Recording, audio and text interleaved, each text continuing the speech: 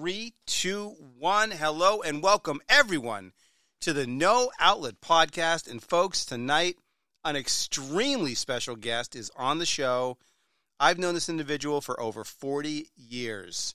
Our dads actually worked at the same company. We went to the same schools together, and we share some very common interests. And all these years later, here we are. We're going to be talking about them. More specifically, we're both huge soccer fans. EPL to be specific, as well as F1 racing fans. And he's also an amazing, avid fan of music, good music. He's actually got good taste in music, which is a trait that's becoming more and more scarce as time goes on. And he's also a very big bicycle enthusiast. And on top of that, he's smart, he's funny, he's got a great personality. So obviously I had to have him on the show. So, without any further ado, please give a warm, no outlet welcome to Mr. Scott Gamester. Hey, Scott.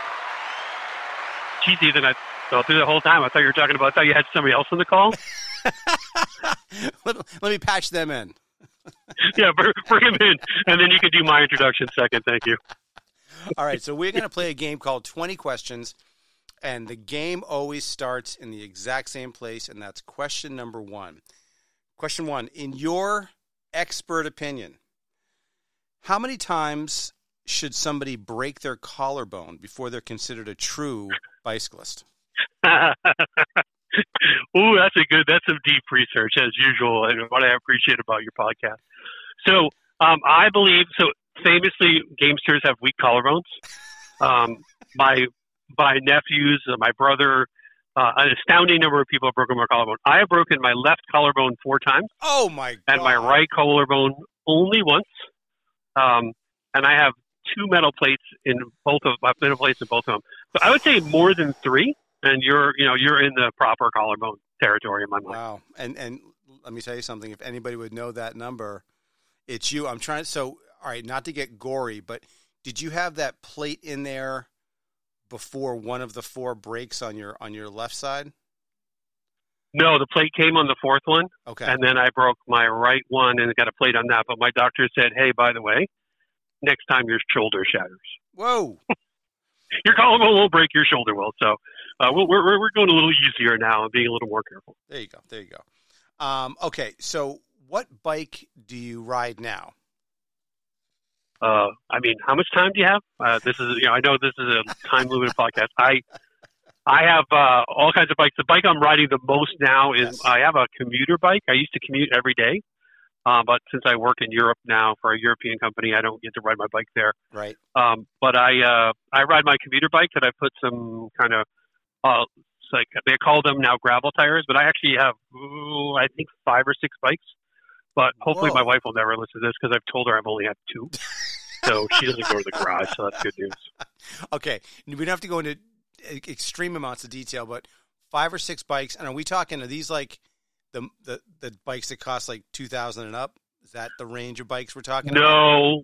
I think my most expensive, road bikes can go for $10,000, $20,000. My road Right. bike is $1,500. Okay. But I have a road, mountain, commuter bike. I have a winter bike that has studded snow tires on it when I used to ride in the winter. And then I also have now an e-bike that I picked up along the way. So I guess, 5. That's awesome.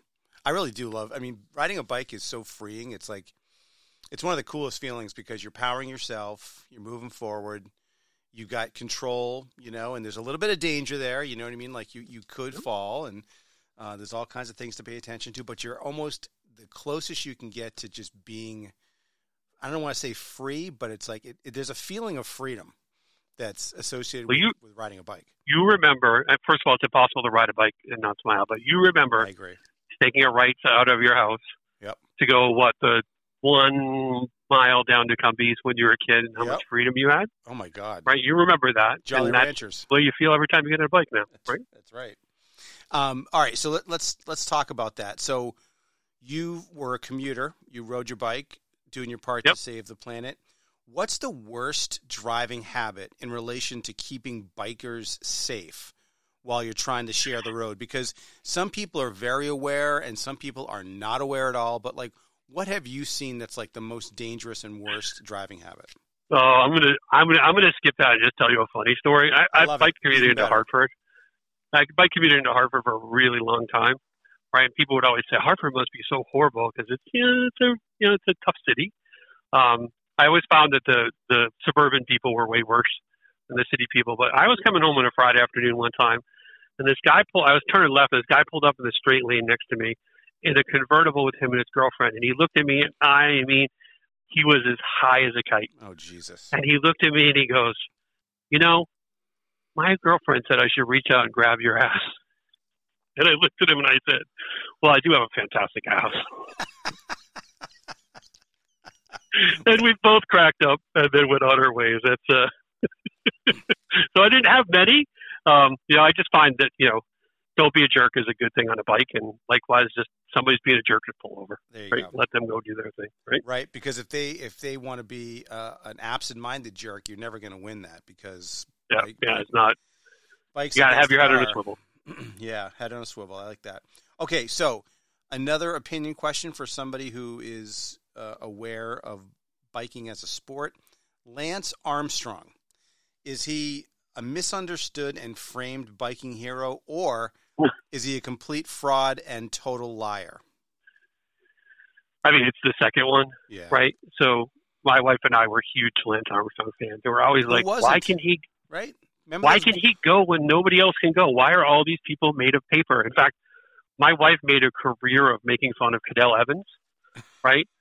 Who could never, ever climb at the moment of truth. And she always thought he was just weak. It turns out he was just not a doper, Right. right? So, I mean, hard fall for grace for us. But yeah, it's that. Ironically, if you're still watch the tour, his podcast now about the Tour de France is fantastic. Really? It's him and George and a couple of other folks. It's really, really, really good. My wife listens to it, and she's gotten me into it, believe it or not. Well, I mean, you mentioned you guys were fans, and I think there was a period of time. Remember those yellow bracelets? Yep. Early 2000s, I think. It was, I think it was a Just Do It, or I forget what it was. Live but Strong. It was, Live Strong. Live Strong. Thank you. Live Strong. Yep. And it was all about cancer awareness, right? And every goddamn person on the planet Earth had one of those on their wrist.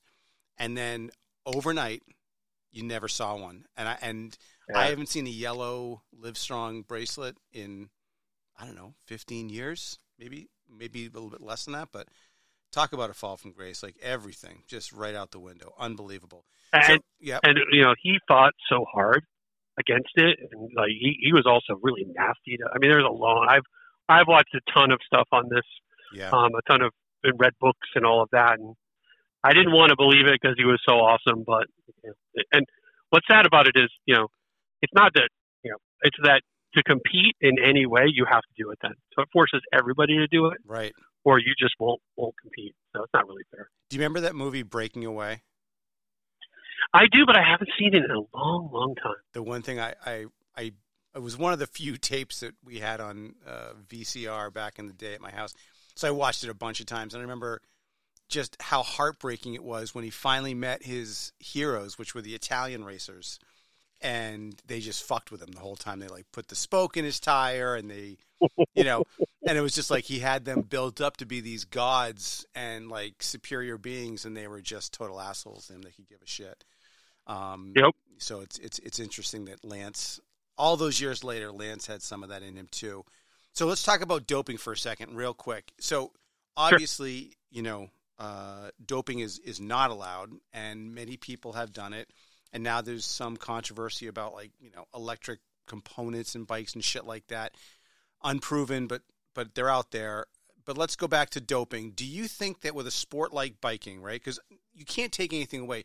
Even without doping, he is an amazing athlete, period. He is. Oh, yeah. Right? So I wonder if it's not just better to say, okay, biking, everyone can dope. You want to dope, go ahead and dope. Because it's going to do is it's going to just elevate the sport a little bit. Or is it better to do what they're doing and saying, nope, it's not part of the sport. We don't want it. We want people to die in the hills. We want people to slow down and make the sport as true as it can be. Which one is the better path for the sport? Oh man, I mean, this depends on who you're talking to. If you're talking to the moral being that I am, Mhm. right, then I would say, it said it before, right? It makes all the kids dope. This is the only way you can compete, and that's not fair. And then they start doing more dangerous stuff. On the other hand, after they really cracked down, the Tour de France was incredibly boring for many, many, many years. Interesting. Right? Because nobody could go. You're like, why doesn't anyone attack? Because they're just humans, and there's not that much variation. If you're one of the top 5 riders in the world, there's not that much variation in performance, right? Right. But Seconds. it's got to still be in the sport because you see it all the time. I broke my collarbone like 3 or 4 times riding a bike, and like I could barely get into the car to go to the hospital. Mm. And I'm known in my family as the collarbone whisperer, right? So we'll be watching the Tour de France. I'm like, the guy go down, I'm like, he broke his collarbone. It's like, how do you know? I'm like, just it is. I can see it from a mile away. But then they'll get back on the bike and they'll climb they'll climb for another 40 miles, right? So you wonder how you have that pain threshold. It's next world, but it can't be there because it makes the kids all do it, right? And that damages them. So yep, sadly. no, that's fair. Have you noticed how Pat Sajak has really gotten a terrible attitude with contestants on the Wheel of Fortune lately? I am not a Wheel of Fortune, but do tell. Now I might watch it. The guy's become a total asshole. Like he has the think about the life this guy's had. Like all he has had to do all these years is sit there and let people spin a wheel. He knows all the answers, so it makes it seem like he's so smart. But he's got him right there. Him and Vanna, cush. And now he's at the end of his career, or he should be. And look, they get some, granted, that show gets some stupid contestants. There's no doubt about that, right? And they should be mocked and ridiculed, but that's what the internet is for. Pat Sajak is there to support and try to get them to feel good about it. And if you notice, and I know it sounds like you don't watch it, I don't watch it much either, but my girlfriend does, so every once in a while I'll catch it, and he's got this real like hair across his ass, and he just wants to make sure when someone makes a mistake that he makes it hurt as much as it can hurt, and I just don't think there's a place for it. I think it's uncalled I'm gonna have to watch it now. Yeah, I'm gonna have to watch it now. That will make me into it. That has to be the most mind-sucking job ever. Yeah, I mean every day. Right? Yeah, but every job is a little bit mind-sucking. Like, that's mind-sucking and easy, right? So imagine, because there are mind-sucking jobs that are hard. But are you saying mind-sucking like lowering the IQ of himself and like bringing him down? Is that what you mean? No, I mean, it's just like, it's so, think about the Simpsons episode where they go to TGI McScratchy's on the Itchy and Scratchy Island. It was the Jurassic Park. Yes. And in the thing they say, it's New Year's Eve every day, and she's like, it must be wonderful. And the guy's like, kill me, please. I think that's maybe what you're seeing with Pat Sajak. You know what? It could be like an endless loop of just stupid people and bad choices. Right. What makes the Premier League so great? Oh man, so I am not I am actually known for not being a soccer fan for a really long time. Okay. But somewhere along the way, I realized that I really only like slow-moving sports. I mean, I love hockey and I love football, but like I like cycling, Formula One, which is fast but slow. A race takes a couple of hours. Sometimes, if you're in Monaco, nobody ever passes, right? Yep. And I love baseball, and I have forever. I even like sailing, and I watched America's Cup from end to end. But so first I had a friend who lived in London who really got me into a team of excellent, well-behaved fans that are some of the best in the league, a Millwall fan. Sure.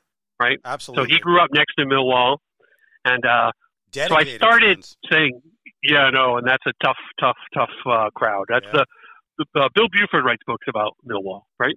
So so I then was in London for work a couple of years ago for an extended period of time, and a friend of mine said, "Hey, do you want to go see a Liverpool match?" And I said, "Well, I don't really know, but I'm here, and who knows when I'm going to get back." So I went to see Liverpool at Crystal Palace, which was fantastic, right? Amazing. So really had a great time. I was actually, because he's trying to get me to be a Liverpool fan. I'm like, I don't know. But once when COVID hit and I was stuck at home, I realized that I missed baseball And I miss baseball because it's the experience of baseball, of watching or listening to a baseball game has gone so far downhill with all of the ads and all of the interruptions and all, like, I love the sound of the game. I love the being able to paint a room and listen to a baseball game, or drive from New Hampshire to Connecticut and listen to a baseball game end to end.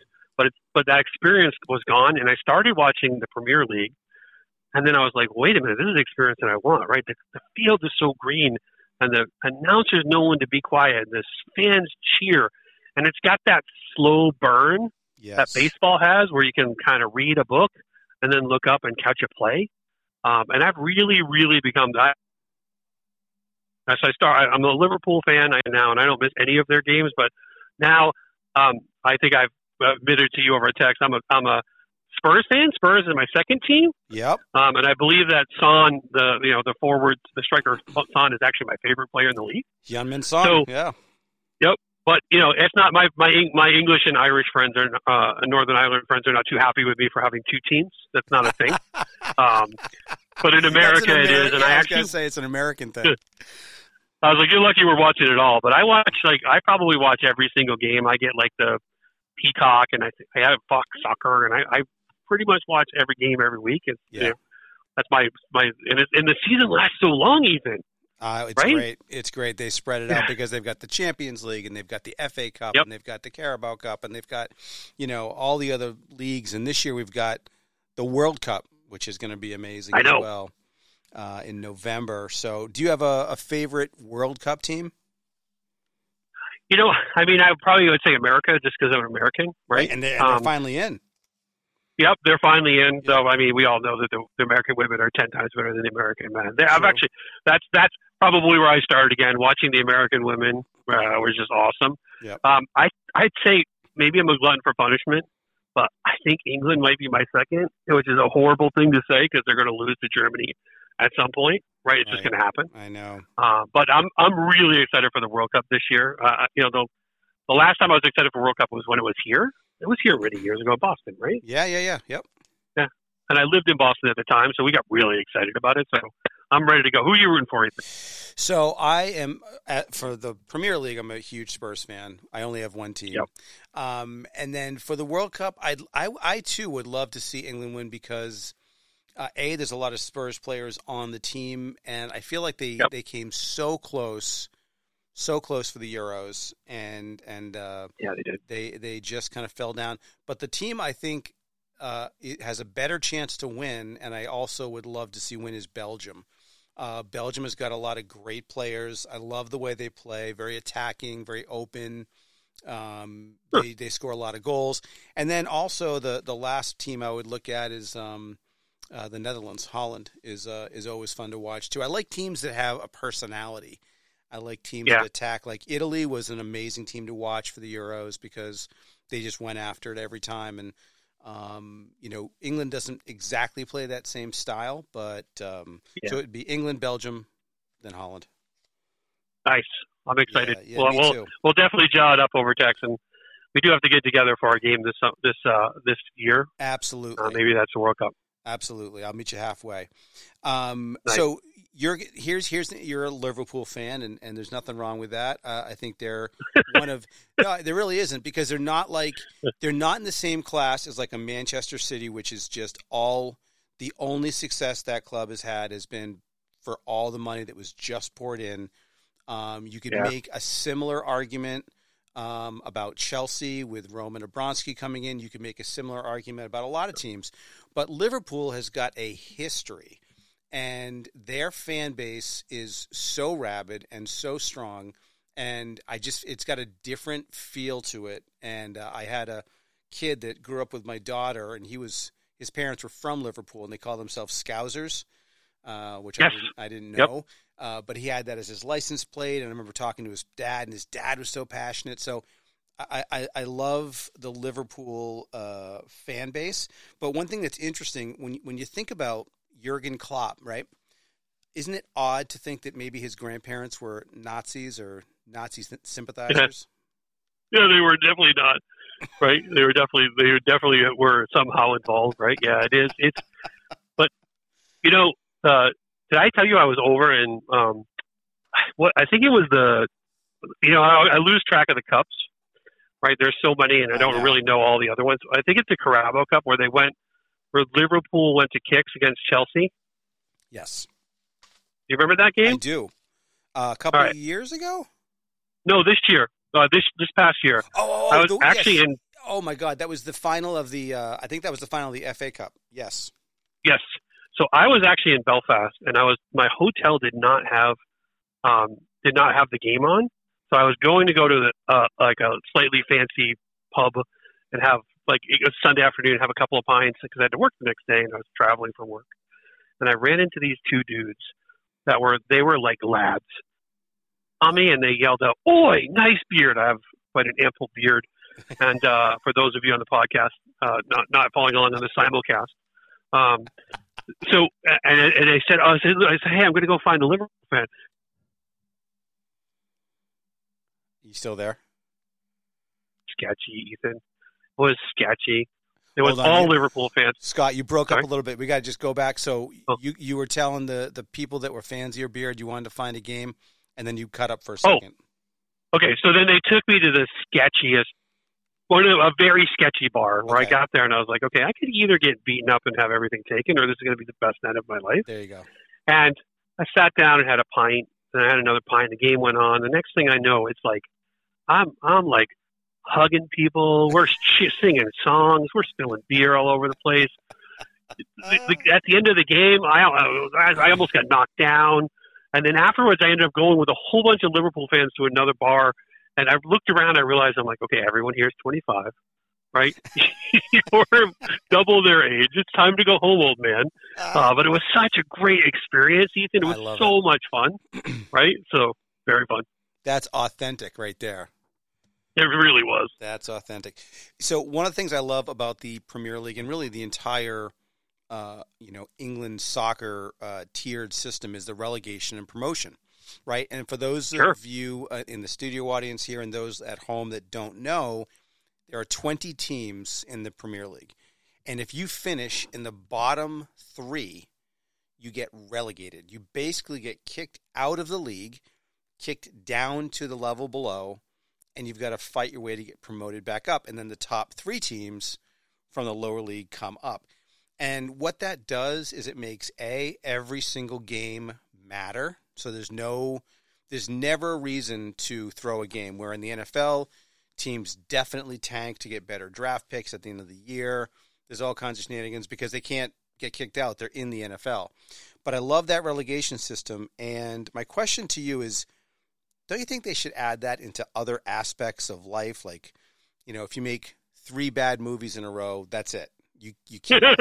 You're out. If you're a politician and you lose a couple times, you can no longer run again. Like, there should be some relegation component in a lot of different areas, and I wanted to get your thoughts on that. Oh my God, I got to think of funny jokes to say here, but I'm like seizing up on jokes. No. It's such an easy layup that you've given me, and my mind is seized. All the jokes are stuck in like some part of my brain trying to get out, like the Three Stooges. But it is. It definitely sharpens the focus, right? I think that's the best part about it is there's skin in the game for people, right? Always. And you have like this year Fulham has come up. Like I think Fulham's doing really well, right? Surprisingly, I think they've won. I think they tied Liverpool, which is insane. I think. Yeah. A couple of teams that have come up are doing all right. So it would be great to do like in the NFL, and what we could do is like maybe you do it a little differently. Maybe for like the Boston Bruins, right? If the Boston Bruins don't do well, then they take away all the revenue for the concessions from Jeremy Jacobs, right? Because the Bruins and Celtics are really just a concessions play. Oh, totally. Right? They don't really care about. Right, they really don't care about winning any games. They just gonna jack the prices up $2 every year on the beer. Oh my God! Right, so maybe that's what you do is you relegate if the team doesn't invest, you relegate some of the expensive stuff to somebody else or something. Stuff like that. Best I can come up with. I like that. It's a great idea. And it's so funny you mentioned that the Bruins and Celtics were a concession team because they're owned by, or I think the Celtics are owned by Delaware North, is that it? No, Delaware North owns the building. Yeah, and it's just. I think they own the Bruins, and the Celtics are owned by Wick Grossback and some other folks. Exactly. But it's all about how many beers can we sell, how much can we sell them for. It's crazy. Brutal. Here's a question: does a stitch in time always save 9? Oh, I don't even know what that means. You know what? I know it sounds crazy, but I started to come up with an answer. You know, I majored in political science, and so I can speak about any topic for 5 minutes. Yep. And even longer if I know something about it. But like, I don't even know what that means. What does it mean? So it's kind of a stupid saying, which is why I started asking. I ask this question every once in a while. So a stitch in time. So let's say you have a jacket, right? And all of a sudden you notice that the jacket is starting to come across, like it's coming apart a little bit. It's a little bit, but it's not a huge rip. But if you do like a quick stitch and you close that up right then and there, when you start to see the problem, then it saves 9 stitches later, because if you ignore that, the entire sleeve comes off and you're like, fuck, I got to do my whole jacket over again. So always, yes. Yeah, so here's why. Here's my example. My wife has a recurring nightmare. Okay. Right? That there's a breakdown in social order or some type of zombie apocalypse. Literally a weekly conversation in my house. It happened. Yeah, I'm with you. And we're leaving and we're rushing to get out and to avoid getting in a thing. And as we're walking through the house, I say to my wife, hey, grab that mail right there. We can drop it on the mailbox on the way by. Because, you know, it only takes you 2 seconds to pick up that mail, and the mail's got to go out even then. Right. Why not be more efficient at it? So I am absolutely a believer of that, to the annoyance of many of my family members. No, that's what dads are for. Exactly. Dads are there to take care of shit and be a little bit annoying.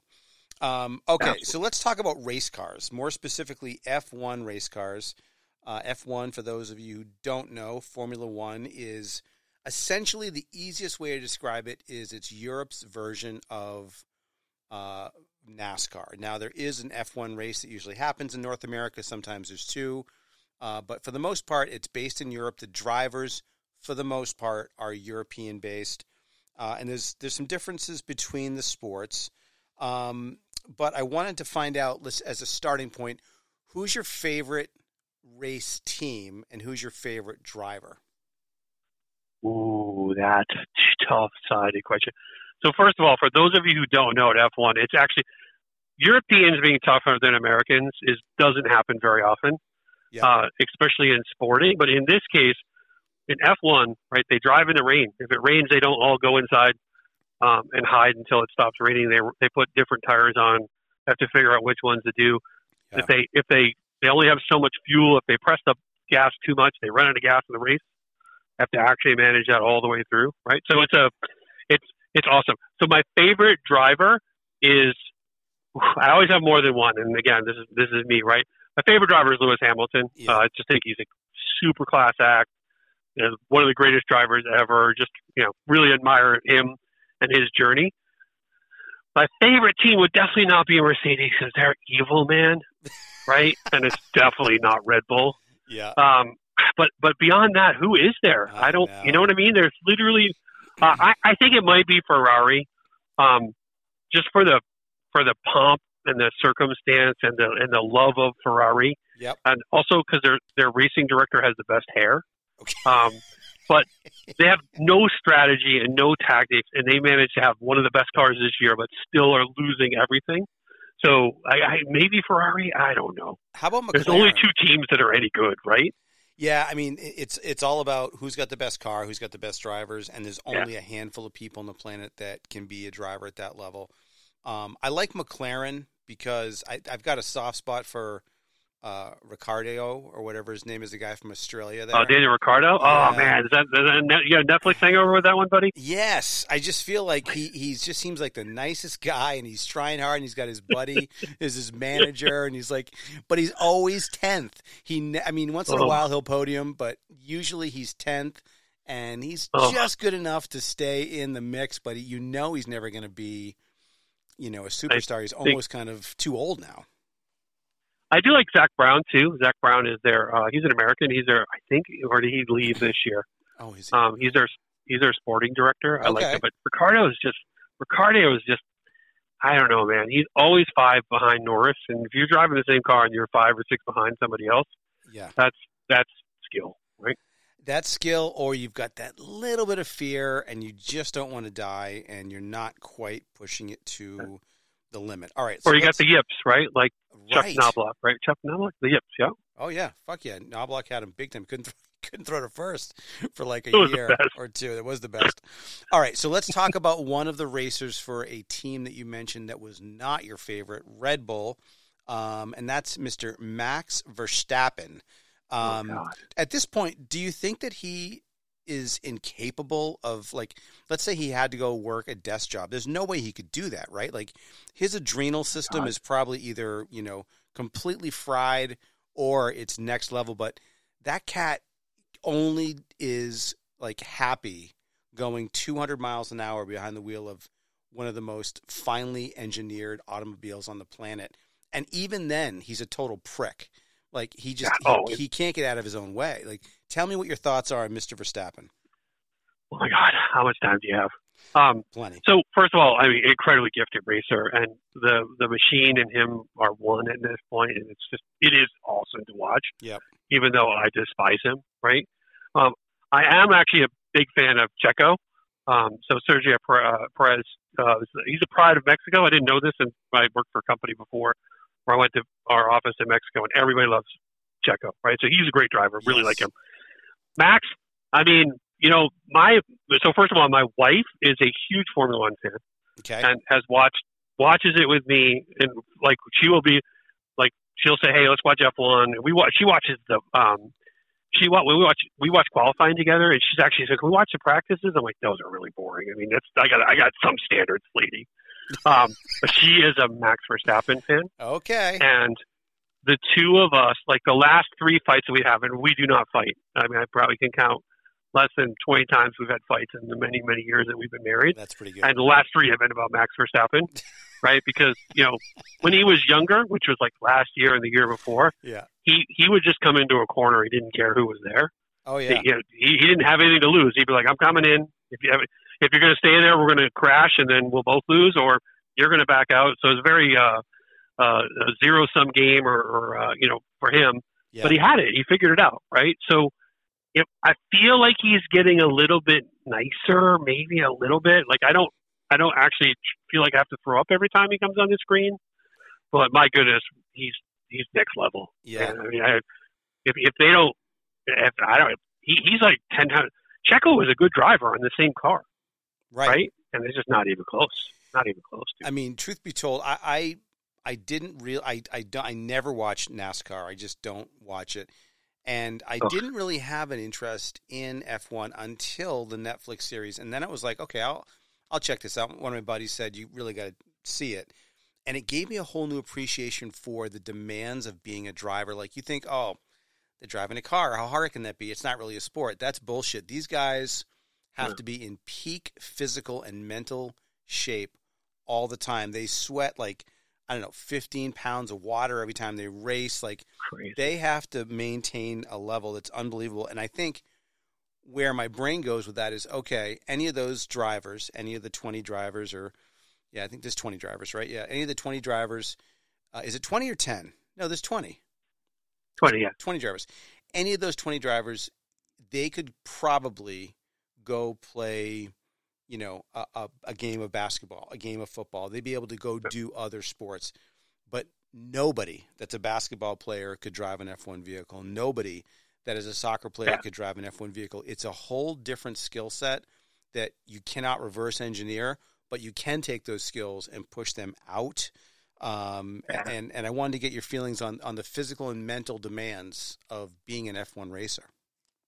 I mean, if you see some of the times when they're racing in Riyadh, it's 110 degrees on the track. There's no air conditioning in those cars, right? There's no.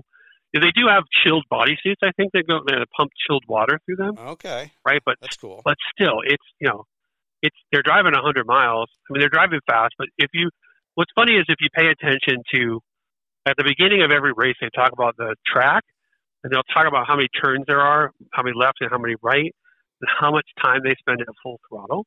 Right. Right. So some of the tracks, they spend 75% of the things at full throttle, which if you've got enough, that's 204 miles an hour. Wow. For some of these cars. And then to bring that in perfectly. And what's interesting is if you look at the difference between the drivers, we're talking about, you're talking about Ricardo, right? Oh, he's horrible. I mean, he comes in, 20 seconds behind? Or Right. 40 seconds behind? The margin of error is so small. If you miss your mark, if you come in late, if you, start thinking about what time the Spurs game is on, right? Anything. You missed your turn, right? And you've toasted your tire. So it's like this year, they've had this problem with porpoising this year, right, where they've changed the ground effects and the cars are bouncing a lot. And, okay. and there was actually worries that people were going to have CTE, like brain injuries from it, because the car was bouncing so much. So it's absolutely brutal. There's a reason why Lewis Hamilton has a coach. If you ever watch the series, there's a blonde woman that follows him around. Yep. She's his life coach. She's his performance coach about the mental and physical part of it, right? And there's I don't know. I'll tell you one more story, but I can keep going forever. There was an article recently where someone said about Lewis, he was walking along being Lewis, preparing for races. She was behind him with all of the bags. Mm-hmm. And they're like, oh, look at what a jerk he is. He's making the woman carry the bags. She came on. She's like, no, this is my job. My job is to make him prepared to race. That's all I'm here for, right? So it's a heck of a sport. I've used to watch it when I was younger a lot, and then I fell off because time, right? In your 20s and 30s and even into your 40s, you have less time to do stuff like that, right? That's for sure, yeah. But the Netflix series brought it back. We watched it, and then my wife did like you did. She loved it. We haven't even finished the latest season. I don't really care so much for the series. Yeah, I like the racing, but we're watching their current series now. So if you were going to describe the difference between NASCAR and F1, how would you describe? Is it the fans, the drivers, the cars, all the above? How far does this audience go? Right? Who can I offend? Right? It's anybody the question, you want. Right? Yeah. Right. So I mean, NASCAR is a lot more about skill, right? Because the cars are almost all identical, right?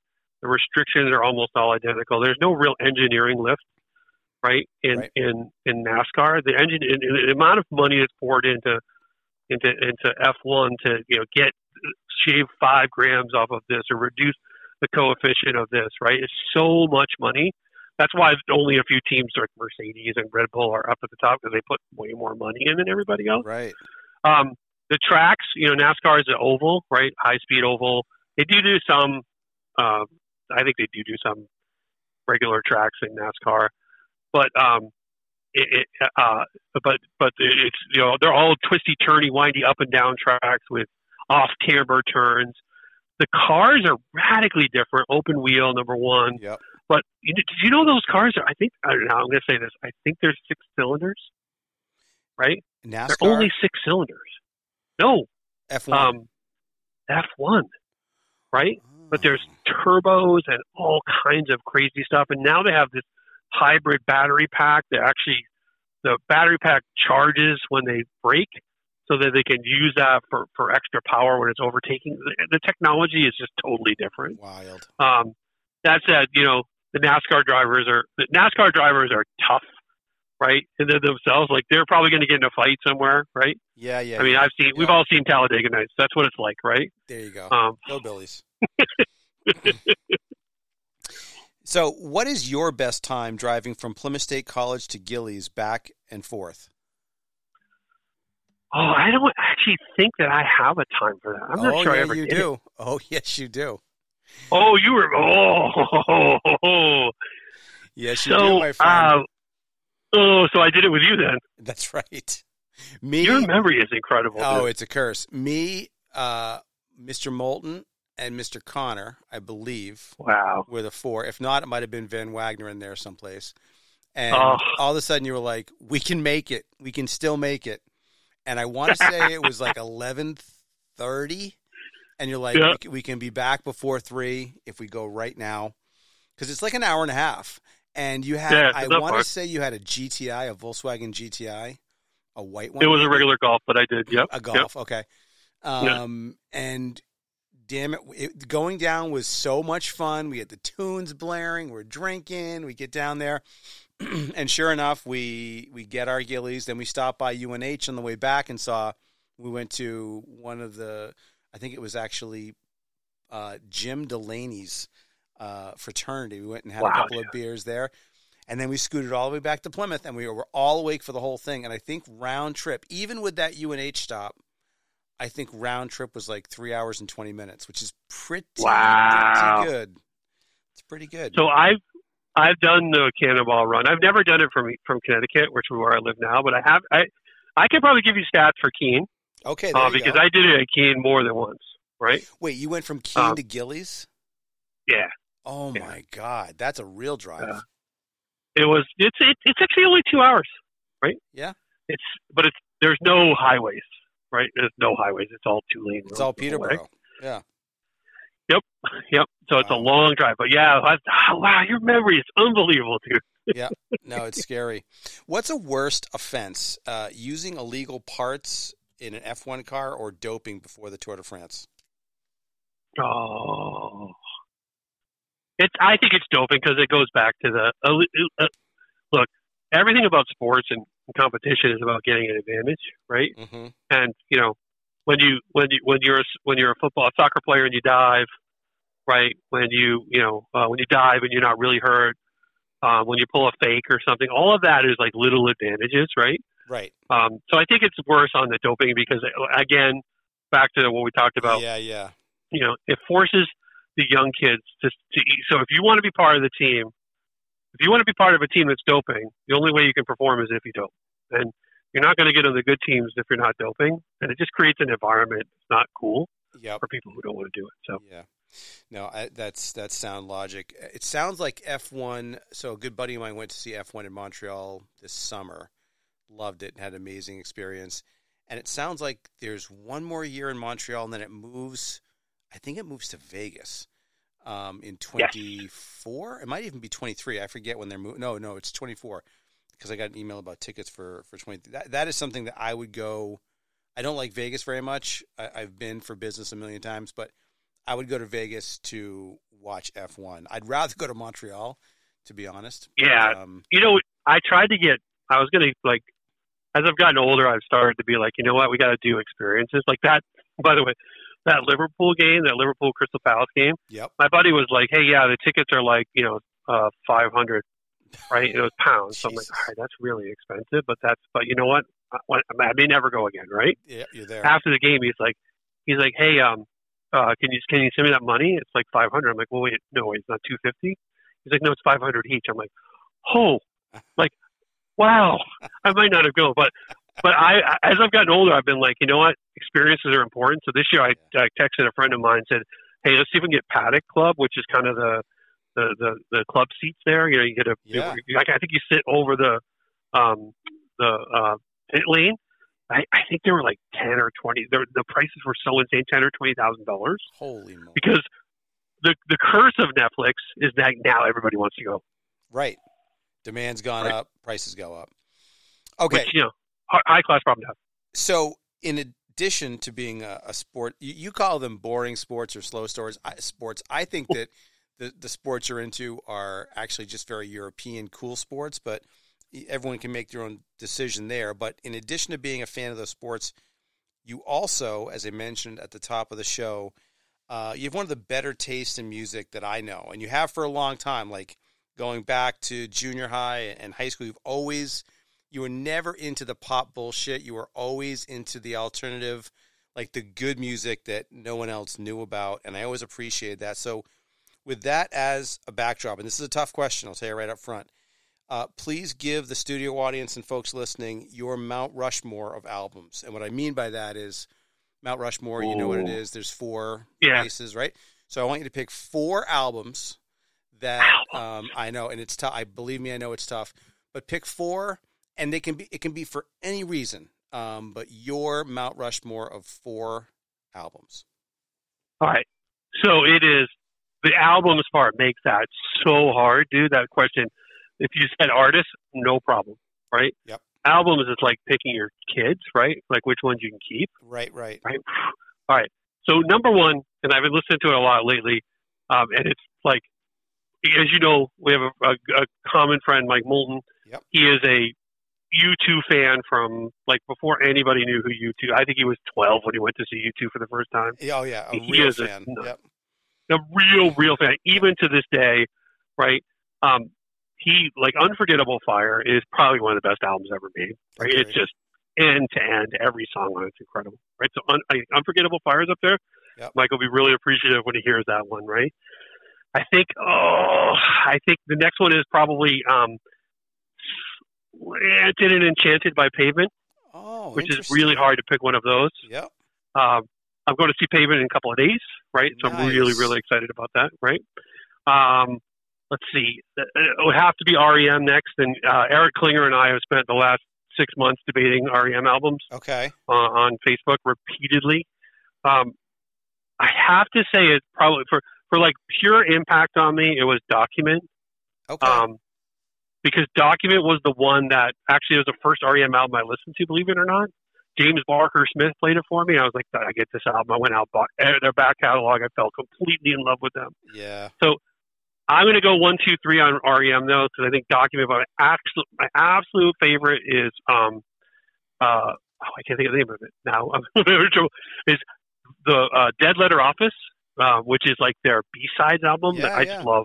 Right, it's one of my favorites. And then not Pageant, but what the other one? I can't think of it. It's got Green Grow the Rushes. I'm drawing a brain cramp, but but that album too.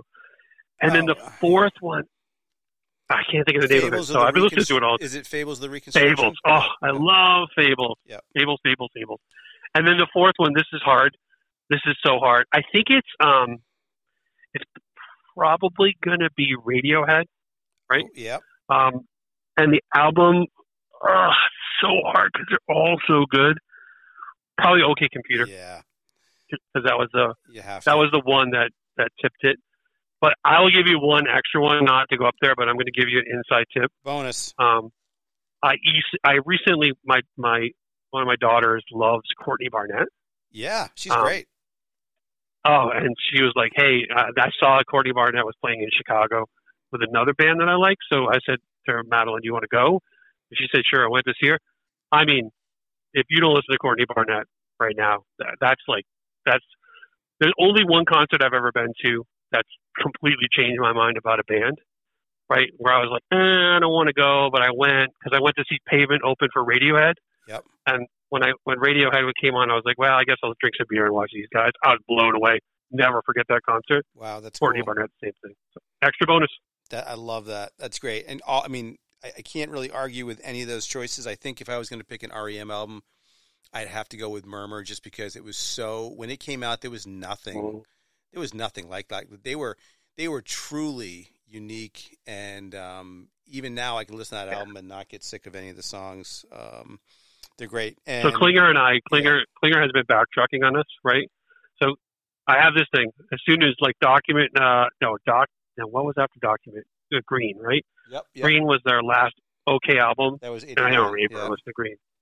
And I never listened to anything after that, ever. I've never listened to any REM. It's completely dead to me. And Klinger and I have been talking about that for like a year on the internet. Yep. And all of a sudden the other day, it's like, well, this album's pretty good. So Eric Klinger listens to this. He's really letting me down, and he's not a good person. You know what? In an odd way, he is going to love to hear that just because you said his name.